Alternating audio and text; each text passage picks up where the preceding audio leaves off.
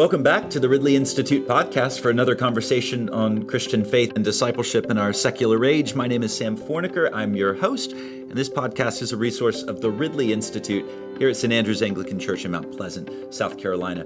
Today I have the pleasure of talking with David Ford, Regius Professor Emeritus of Divinity at Cambridge University, about his new book, The Gospel of John, a Theological Commentary, published in the UK under the auspices of SPCK. Listeners here in the US will find it published by Baker Academic. Professor Ford, David, if I may, thank you very much indeed for joining me today. Well, it's lovely to be with you, Sam. Well, David, before we jump in, I think lots of folks who are listening will be, as we've discussed here just before our chat, keen lay readers, keen lay folks. They're not necessarily keeping up with the academic theological scene. So to give listeners some context for our conversation, can you give us a little background on the history of your work on John? What are the concerns that have driven you? Have there been certain contexts in your life, certain relationships that have provoked your interest in John's gospel in particular? Well, I mean, John just has always been the most fascinating single text for me. And I spent 5 years doing a book on 2 Corinthians with Frances Young. She and I it was a wonderful, wonderful experience into that marvelous letter. But at the end of it, I felt that I'd sort of, learned a bit about how to get into scripture in such a way as to make it really relevant today. But I knew that the Everest facing me was John's gospel. And in 2000, I decided that I would risk the climb. And so I've spent 20 years on it. And and it's grown more and more fascinating. It hasn't reduced at all. It's still as even more fascinating than it was at the beginning. And what I found is that, and I'd found this before, but somehow rereading and reading what other people have written about it down the centuries and around the world today, and also praying it more, that was really important as part of the process, learning to pray it more, and having intensive conversations with people in so many different contexts, church contexts, interfaith contexts, the practice of scriptural reasoning and reading with Jews, Muslims, Hindus, and increasingly scriptural reasoning is taking off in China as well. So there's Confucians and Buddhists and Taoists as well involved in the network. But also reading above all for church contexts. And, I was preaching, I was teaching, and also for teaching students, many of them who were going for the ministry. And so all that accumulation of things, that was what was accompanying it all through. And what I found was that all of my theology from the whole of my career seemed to get poured into this, but not in a technical way. The crisis moment really for me was when I retired in 2015. And I'd just given the Bampton lectures in Oxford on John's Gospel. Okay. And of course, that had to be pretty academic. So I reread after my retirement all that I'd written on the Gospel of John up to then in the first 15 years. And I decided to scrap it all and start again in terms of writing. Of course, the material fed in a lot of it, but you didn't forget all that you'd read. But I decided John's Gospel is very accessible to first readers. It's simple Greek, it tells a good story, lovely conversations, big images and so forth. And I thought my commentary should be a bit like that, I hope. And so I tested it out, my rewriting on the people I rely on most, my wife, who's an Anglican priest and a psychotherapist as well, and my best friend, who's a poet, Micheál O'Shiel, and a few others. And when they said, yes, we feel you've got it, that's when I, continued in that style, so to speak. And, that's wonderful. And it isn't that I want to ignore the academic problems, but I want them to be implicit. I want to be sure-footed on the academic side, but I want to actually communicate to the church and to others outside the church. And I think that comes through very clearly in the in the manner of your writing. I just curious to press into that just a little bit further. Did you find anything particularly challenging or unique in the process of writing in this way? Was it a totally new experience? Well, the challenge was the sheer superabundance of meaning in John. Every time you think you've got it, there's more and there's more. And then, the thing like intertextuality, for example, where John, right from his opening verse is, the opening words of of Genesis, taken from his Greek Septuagint. He is steeped in the Greek Septuagint, the translation of the Old Testament. And he leads you constantly into reading the synoptics afresh. And when you read the synoptics, you read John afresh too. He is the culminating text of the New Testament, I think. That in other words, he's got all the theological pillars of Paul, of being in Christ and the Spirit and love and so forth. And he's got the narrative of the synoptics, which Paul doesn't have. And, you put those two together in John, and you get, I think, the crowning text of the New Testament. He's always been called in the Eastern Church ho theologos, the theologian. And but that is theologian, not in any technical sense. It's the person who is the most mature text, I think, of the New Testament, which also helps you to read all the rest as well. It isn't that he does away with them at all. You just read them differently and read him differently in their light. And likewise with the whole of the Old Testament.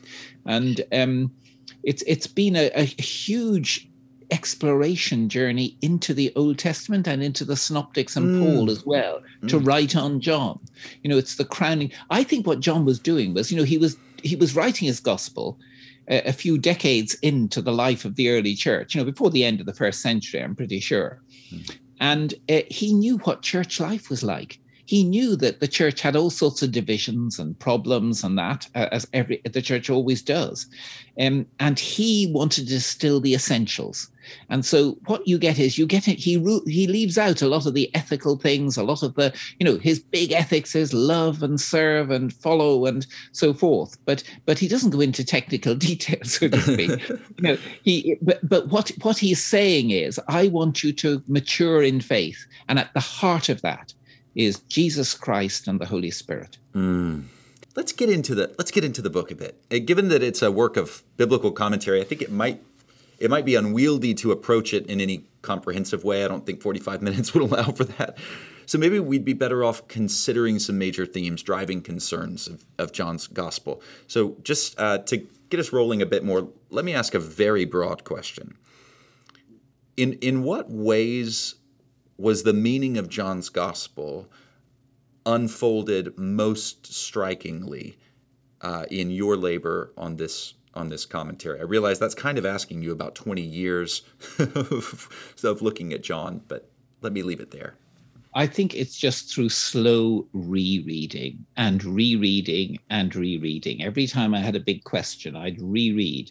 And, accompanying that with prayer and intensive conversation with other people. And of course, I owe so many insights to, my students, the church groups I've been doing it with, the interfaith gatherings and so forth, and family and friends. My wife said last weekend, this has been over half our marriage.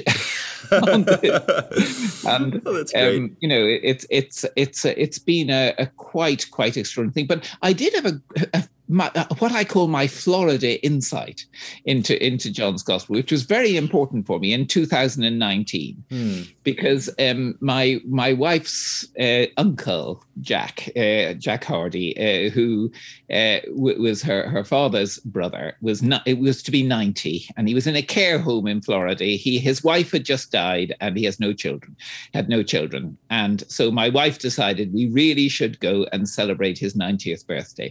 So we did. So we had an unexpected, for me, 10 days, there in Florida, in Naples. And I reread all that I'd written since that 2015 restart. I'd written on most chapters. And But I hadn't actually seen how the gospel hangs together completely, what the dynamic structure of it is. And suddenly I saw it. That I mean, it's a bit like seeing the elephant in the room. I'm sure many other people have seen this elephant, but some of us are a bit dense, and it takes a while. But after this 19 years, I suddenly saw how the gospel works fundamentally. Now, of course, it doesn't mean that everyone else will agree with me, let alone scholars. They differ on almost everything about John's gospel. But my insight was that what it is, and it's there in the introduction to my commentary. I mean, it has shaped the whole introduction and the epilogue, because the series that I first wrote this for, it wasn't eventually published in it, but because it was too big for it, but always encouraged the authors to write an autobiographical bit at the end about writing the commentary. And so mine, having taken 20 years, is quite a long epilogue, But what the dynamic structure of the gospel that emerged for me was that, first of all, the prologue gives you a horizon within which to read it. And it's a horizon of God and everything. And it's a horizon in which the world is a place of deep meaning. And then the culminating insight in 1:18 is that there is the Son in the bosom of the Father, the Son close to the Father's heart. In other words, it's deep meaning and deep love. That's the horizon of reality. That's what the reality is that we're part of. And then you plunge into the drama, beginning with the forming of a learning community, a community of disciples, and questions are absolutely at the heart of that, of course. Jesus' first words are a question, what are you looking for?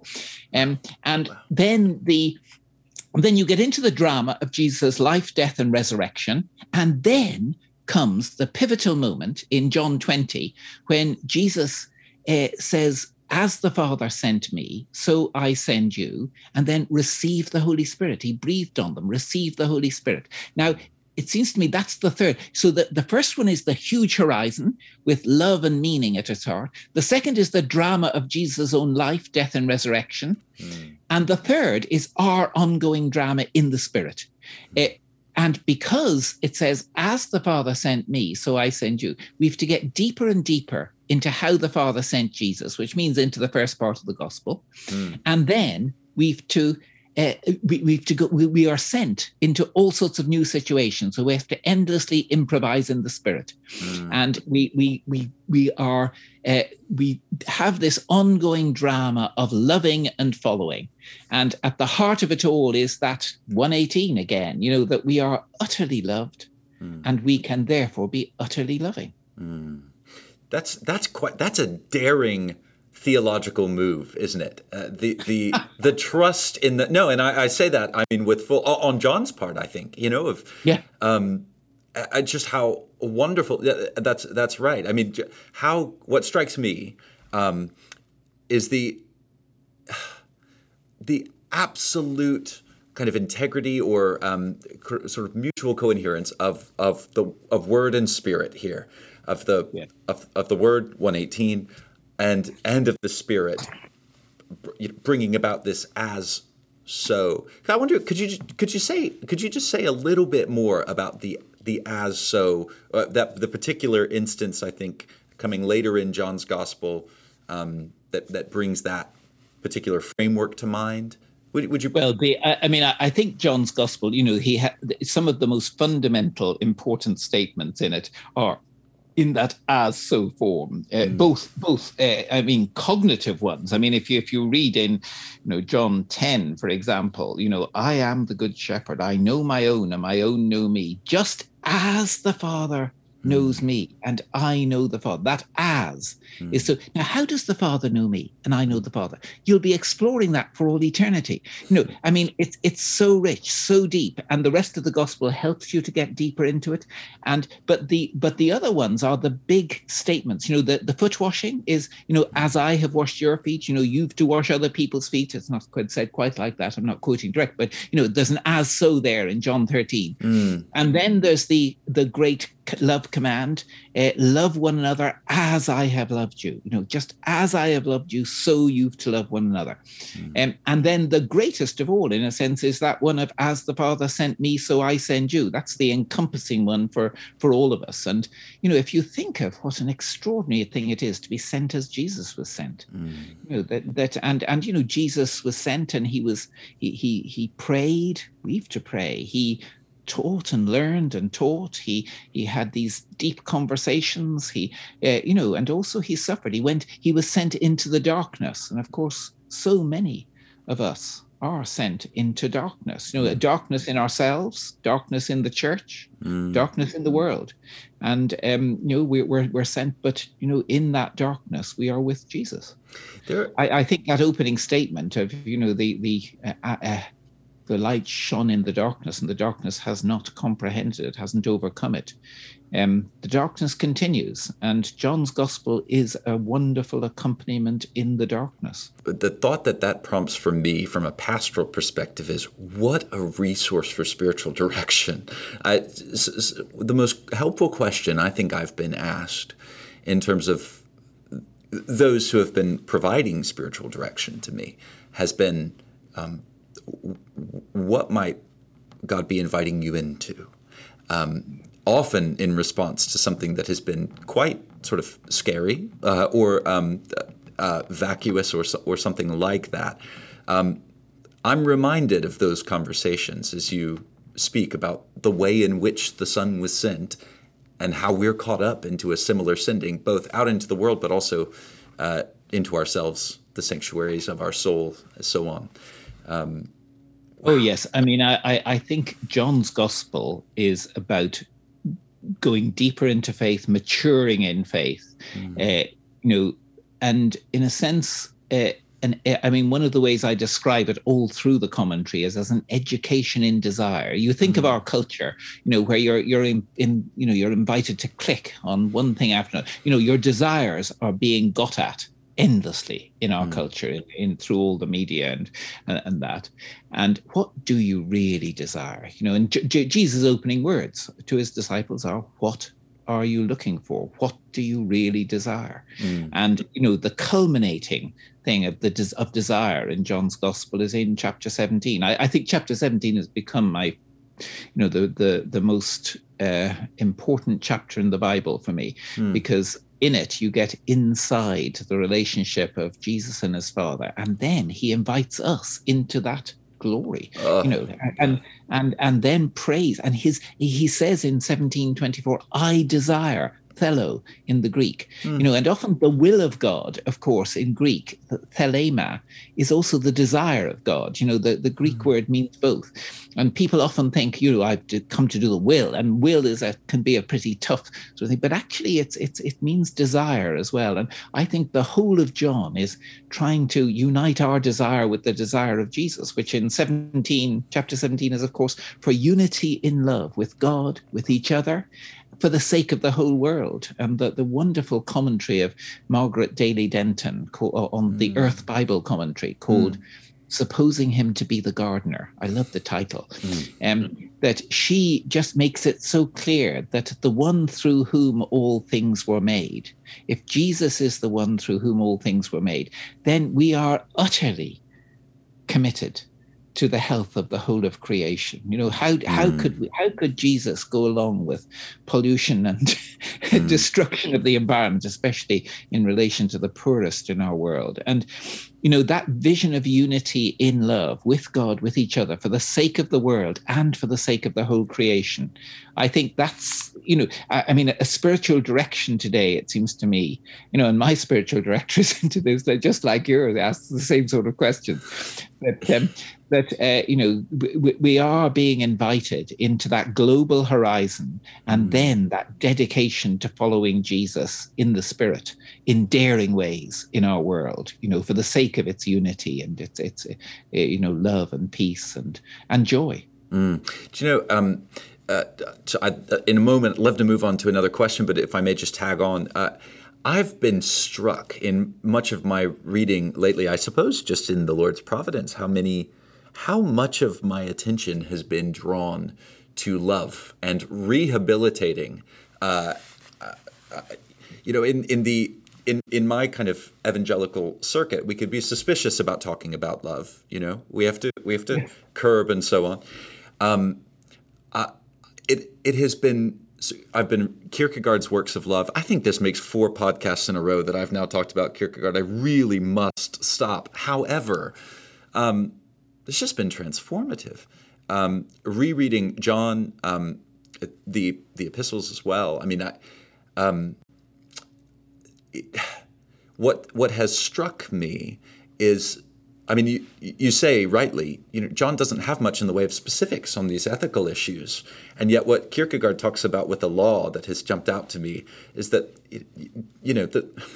the law was never a guarantor but a signpost. I think he uses this kind of language in that it always interrupted the immediacy and the urgency of neighbor love, and I think that's that struck me about John's gospel. Oh yes, it brings It's funny, I reread one summer. I reread in America because my wife's family has a nice house by a lake in America where we meet up with the American side of the family. But I reread Kierkegaard's works of love and was so moved by it all over again, and also the other book. Have you read Norman Wiersbe? Wirzba, his Way of Love? No, I've not, but I'm taking the note. He's got another wonderful book just out, which is more of a heavyweight book, This Sacred Life. But Wiersbe's Way of Love is, when I read it, I just thought, oh my goodness me, this gets the Johannine essence of Christian living, and it's a very accessible book. So, if I may put a question to you, recently in our parish, a speaker the preacher was quoting from the great pastor theologian Eugene Peterson, and Peterson was observing in the quoted passage how our culture, our kind of consumeristic culture, has brought the science of Pavlov's dog to bear on the consumer, where just as you may have heard this line before, just as the dog is made to salivate quite apart from hunger, so with the ad, the consumer is made to desire quite apart from need, or something like that. Yeah.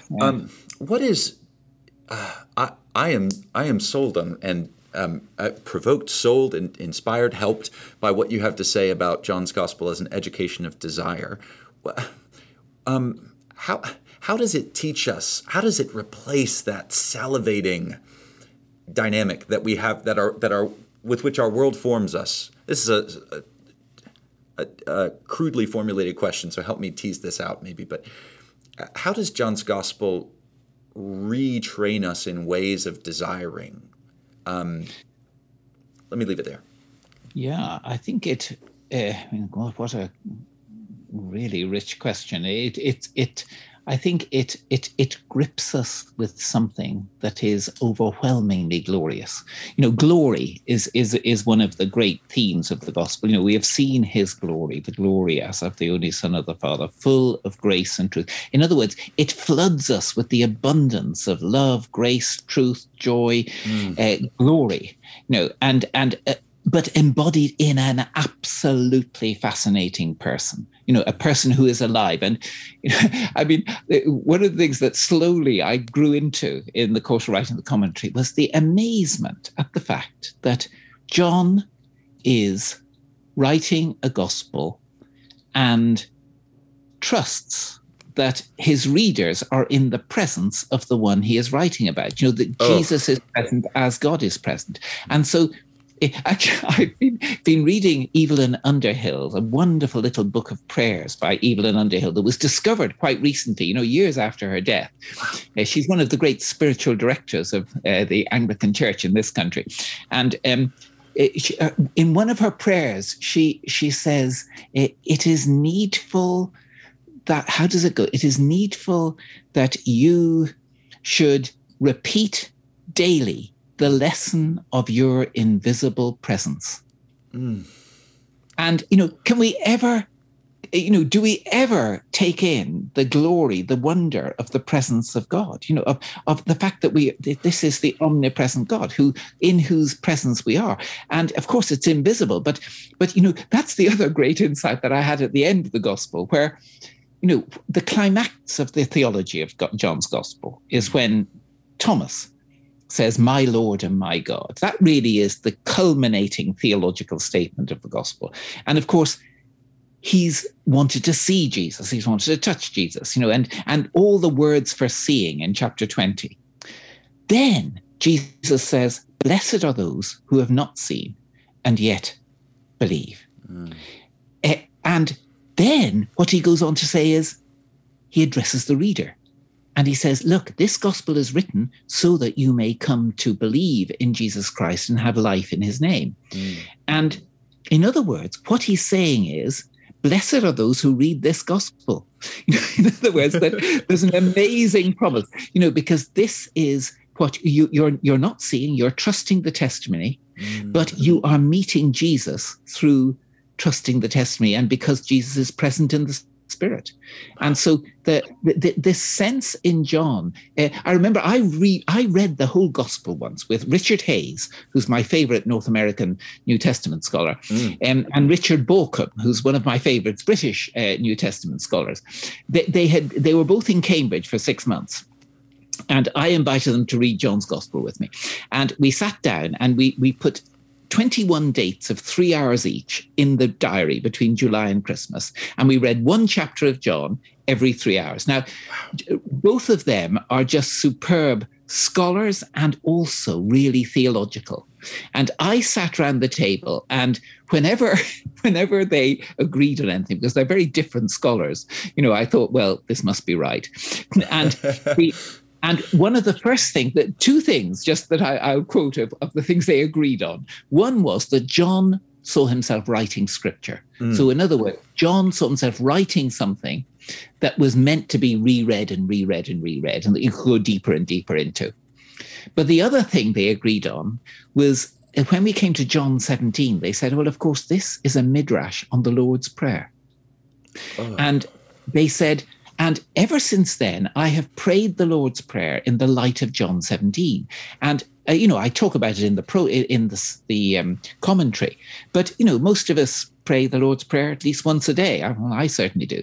And to have it enriched by this intertext of John 17 is just astonishing. But then one of the scholars, Brodie, Thomas Brodie, an Irish scholar, who I'm Irish myself, of course, I'm from the small Anglican Church of Ireland in 3% in Dublin, but Thomas Brodie says that it's also an intertext with Ephesians 3:14-17, which I think is one of the other great prayers. And if you ever just try to pray together and meditate together on the interplay between the Lord's Prayer, John 17, and Ephesians 3:14-17, it is just, well, it'll take you a lifetime. I'm certainly just beginning. I hope that listeners will go away and do as I'm going to do now. And by the way, would that I had been a fly on the wall for those 21 meetings between. Wow, what it was like a basic course, where I just learned so much, and I kept repairing to my notes. I was furiously note taking all during them, and I kept referring to them all through the writing of the rest of the commentary.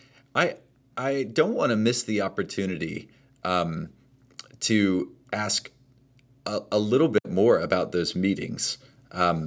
Because I'll kick myself forever if I don't. But what did you learn? What did you take away about that small, sort of intimate way of reading Scripture with two others continuously in the way that you did with Oh yes, well, I mean, I mean, I think it's what Jews call Hevruta reading, that this intensive conversation around a text where you've got long enough to do it. I mean, also, one thing that came out of it was that, they were both mature scholars. Richard Bauckham had just retired from St. Andrews as professor of New Testament, and Richard Hayes, was advanced in his career as well, and he's now retired, of course.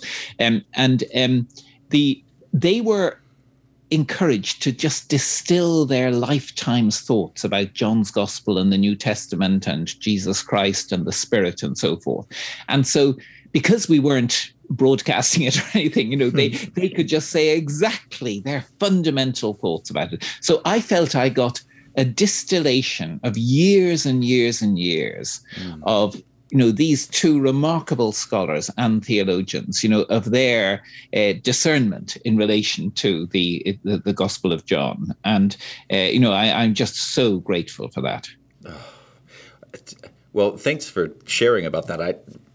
I couldn't have known to ask about it, but it's wonderful just to hear that such a thing has taken place, and encouragement, listeners, I mean, as it is for me as well, to go and take time like that to linger over question a scripture in that. Yes, I think the slowness of reading, for me, and the rereading. I think John encourages that, in the way he writes, and he also teaches you how to read by how he reads his scriptures. He's writing scripture, and how he reads his scriptures tells you how to read him. And all the way through the commentary, I try to learn from John how to read John. Can you go a little bit more into that? I know at one point in the commentary, and maybe this is relevant, you talk about it's a helpful exercise to read the synoptics, Matthew, Mark, Luke, in a Johannine way, and and to read John in a synoptic way in order to bring them into conversation with one another and so on. Is that something different than what you're suggesting here? How might we think about that? Well, yes. How John, it's just, it's how John reads his scriptures are the Septuagint, obviously, and he's steeped in it. And the more I read the Septuagint, the more echoes of John, the more John is enriched, as well as the Septuagint, But I think, one thing that stands out in John's way of reading his scriptures is he's imaginative and daring. That he, just look at his opening at the prologue, for example. Now, the prologue opens with a quotation, the opening words of his own scriptures, and it's steeped in other scriptures. Scholars just delight in the number of intertexts in John 1 to 18. And you're led through the whole of scriptures, culminating there with Moses and so forth. And but he begins in the beginning, but then he goes off into a daring theological statement that, as far as we know, nobody had ever made before. In the beginning was the Word, and the Word was with God, and the Word was God. And then to the central, going on into the central, right into the messiness of history and light and dark, and then the incarnation. And John is doing daring theology, which takes off from Scripture, but in the light of Jesus and led by the Spirit. I mean, John believed his own gospel, so he was being led by the Spirit into further truth. And and that's what we can expect too, to be led into further truth, but truth that has to ring true with who Jesus is, and with, of course, with the Scriptures that were but we, because we're living new lives. I mean, the situations we're in now have never recurred before. We always have to improvise in the Spirit in our lives. And John, I think, gives you a pedagogy of how to do that. And the way he writes his gospel is instructive for the way we should read his gospel and how he reads his scriptures. In other words, he inhabits scriptures in a very, very rich way. And, you find somehow at the end of John's gospel, I think, you've got a home, you've got, that his abiding, you're abiding in Jesus. He's abiding in you. You're being given a home where you are utterly loved. And then you can go out and love others. You can live a life daring in the Spirit.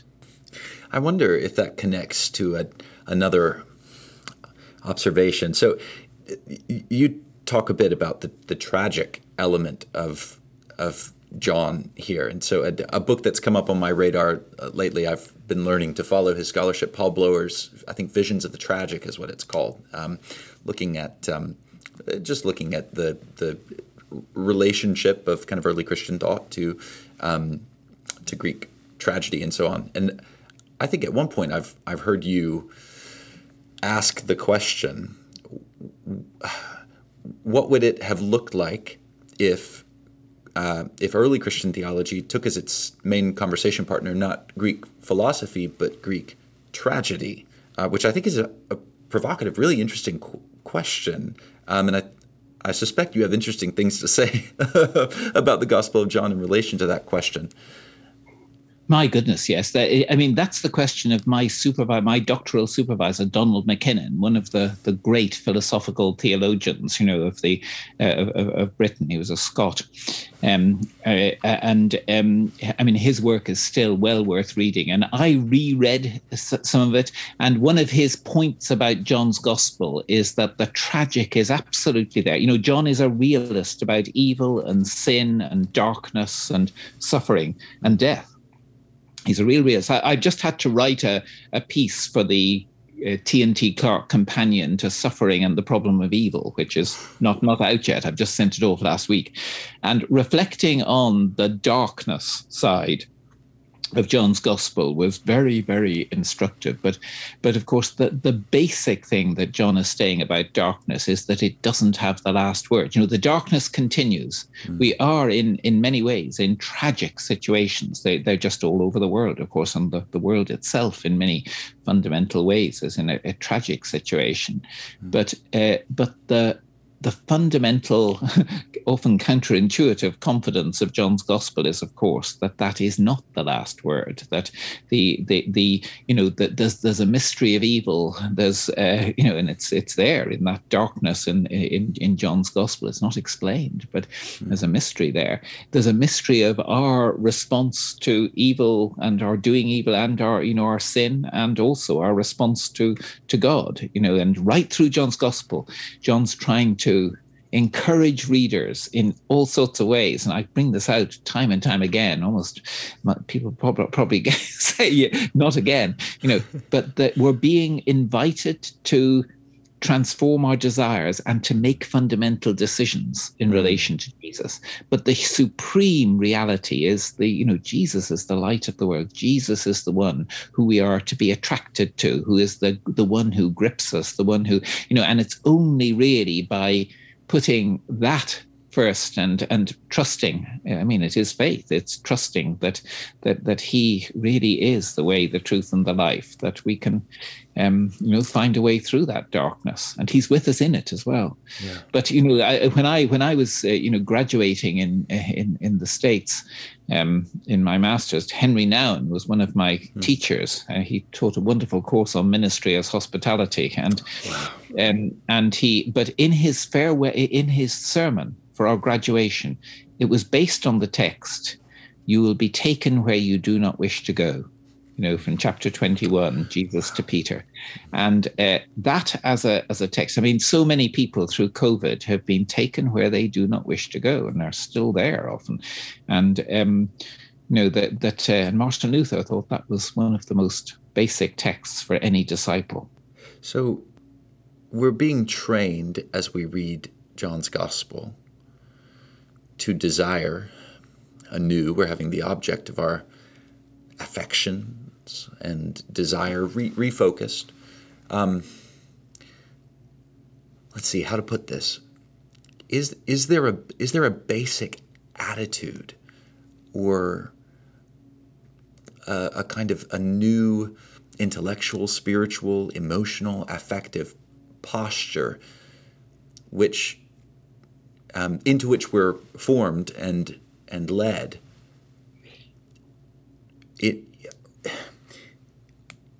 In order to desire newly. Yeah, I think it's the beloved disciple, really. Doesn't that sum it? John gives a whole set of models of responding to Jesus, but the core one, clearly, the one that we're meant to enter into. We're all meant to. I think the reason he's anonymous is that we're all meant to be beloved disciples. And in other words, our fundamental posture is that we are loved. That it is one of the most difficult things. I mean, I'm still certainly growing into it, I hope, that to take in that we are loved by God, that we are loved by Jesus, that this is the truth of our reality, and therefore we can live from that. That's our home. That's where we were born again into. I mean, John, it's interesting in the Synoptics, where one enters the kingdom of God like a child. In John 3, it's you're newborn. You're born again. Yeah. And I had a lot of meditation on what it means to be born again in relation to John 3. It's too much to go into now, but it really was quite something for me just to think of how profound, being born again really is. And John wants us to be born again into this family, born not of man nor of the flesh, will of the flesh, but of God, born of God into this family, and then to be utterly committed to this family. And I think, but there's also, that final prayer of Jesus, that prayer for unity in love of his family. It means that we need to be extraordinarily careful ever to divide the family, to do anything that can possibly divide us from fellow Christians. I mean, I think my principle has become in relation to church divisions and so forth is, of course, you can have arguments, disagreements, deep disagreements as Christians, valid ones, and you have to argue out, and there's no simple solutions to many of them and so forth. But I think my thought about unity is that unless there is something in John's gospel, John was trying to do the essentials of Christianity at the end of the first century when there'd been all sorts of divisions in the church. And I think unless there is something in John's gospel to one of the fundamentals, especially about who Jesus is, then live with it, because the desire of Jesus for unity is so powerful at that time, just before his death.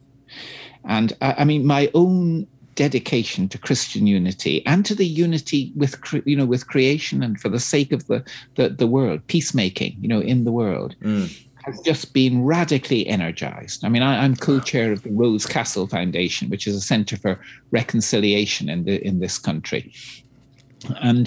And the importance of working for peace, the importance of reconciliation, of forgiveness, of unity, unity in love, that was Jesus's desire. And my goodness, we need to be careful never to violate that final desire of Jesus, which is still his desire. Oh, that's a very powerful way of putting that. If you were, I mean, just to sort of rephrase it, if you had one thing to desire in prayer on the eve of your suffering and death, what would it be? Yes, exactly. Wonderful way of putting it. Yes.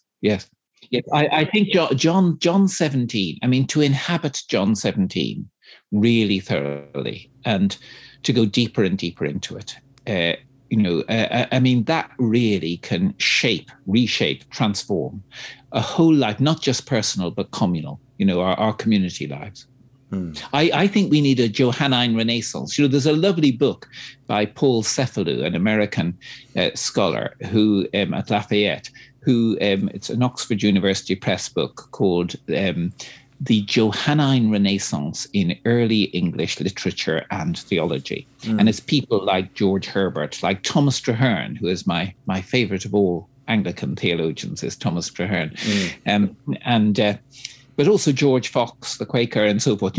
There was in the aftermath of the Reformation, after all that conflict and so forth, there was a deep movement right across different Christian traditions, and with political implications as well as personal spirituality ones, as well as church implications.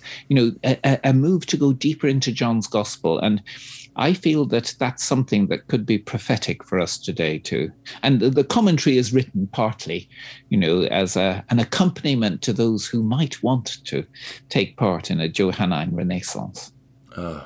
So for fellow Anglican priests who spend their retreats out with copies of Herbert and Traherne, did you know you had been participating unwittingly in a Johannine Renaissance? Yes, I think one thing about it would be very quiet in many ways. It would be that hidden church of, the beloved disciple and the mother of Jesus, hidden away, but having the profound effect of this gospel emerging out of that little household. That's where John's gospel ends with, what is it to you if he should abide until I come? And where is he abiding? He's abiding with the mother of Jesus in a community of love and prayer. Professor Ford, I think on that marvelous note, we probably need to draw our conversation to a close. I have many more questions that I would like to ask. However, I shall have to return to your commentary in order to do so, or ply you after we are done with this recording. Listener, thanks for joining us again. Wonderful to have you on. I hope you've enjoyed this conversation, and I do hope that you will look in to David Ford's The Gospel of John, a theological commentary, out again here in the U.S. with Baker Academic. Well, as usual, if there are particular questions or concerns that you would like us to address on the podcast, do email us at podcast@ridleyinstitute.com. We've got several wonderful conversations coming up, including with Fred Sanders of Biola on his recent book on the Trinity and Soteriology, Fountain of Salvation. It's been wonderful to have you here, as usual. I'm Sam Forniker, and you've been listening to the Ridley Institute podcast.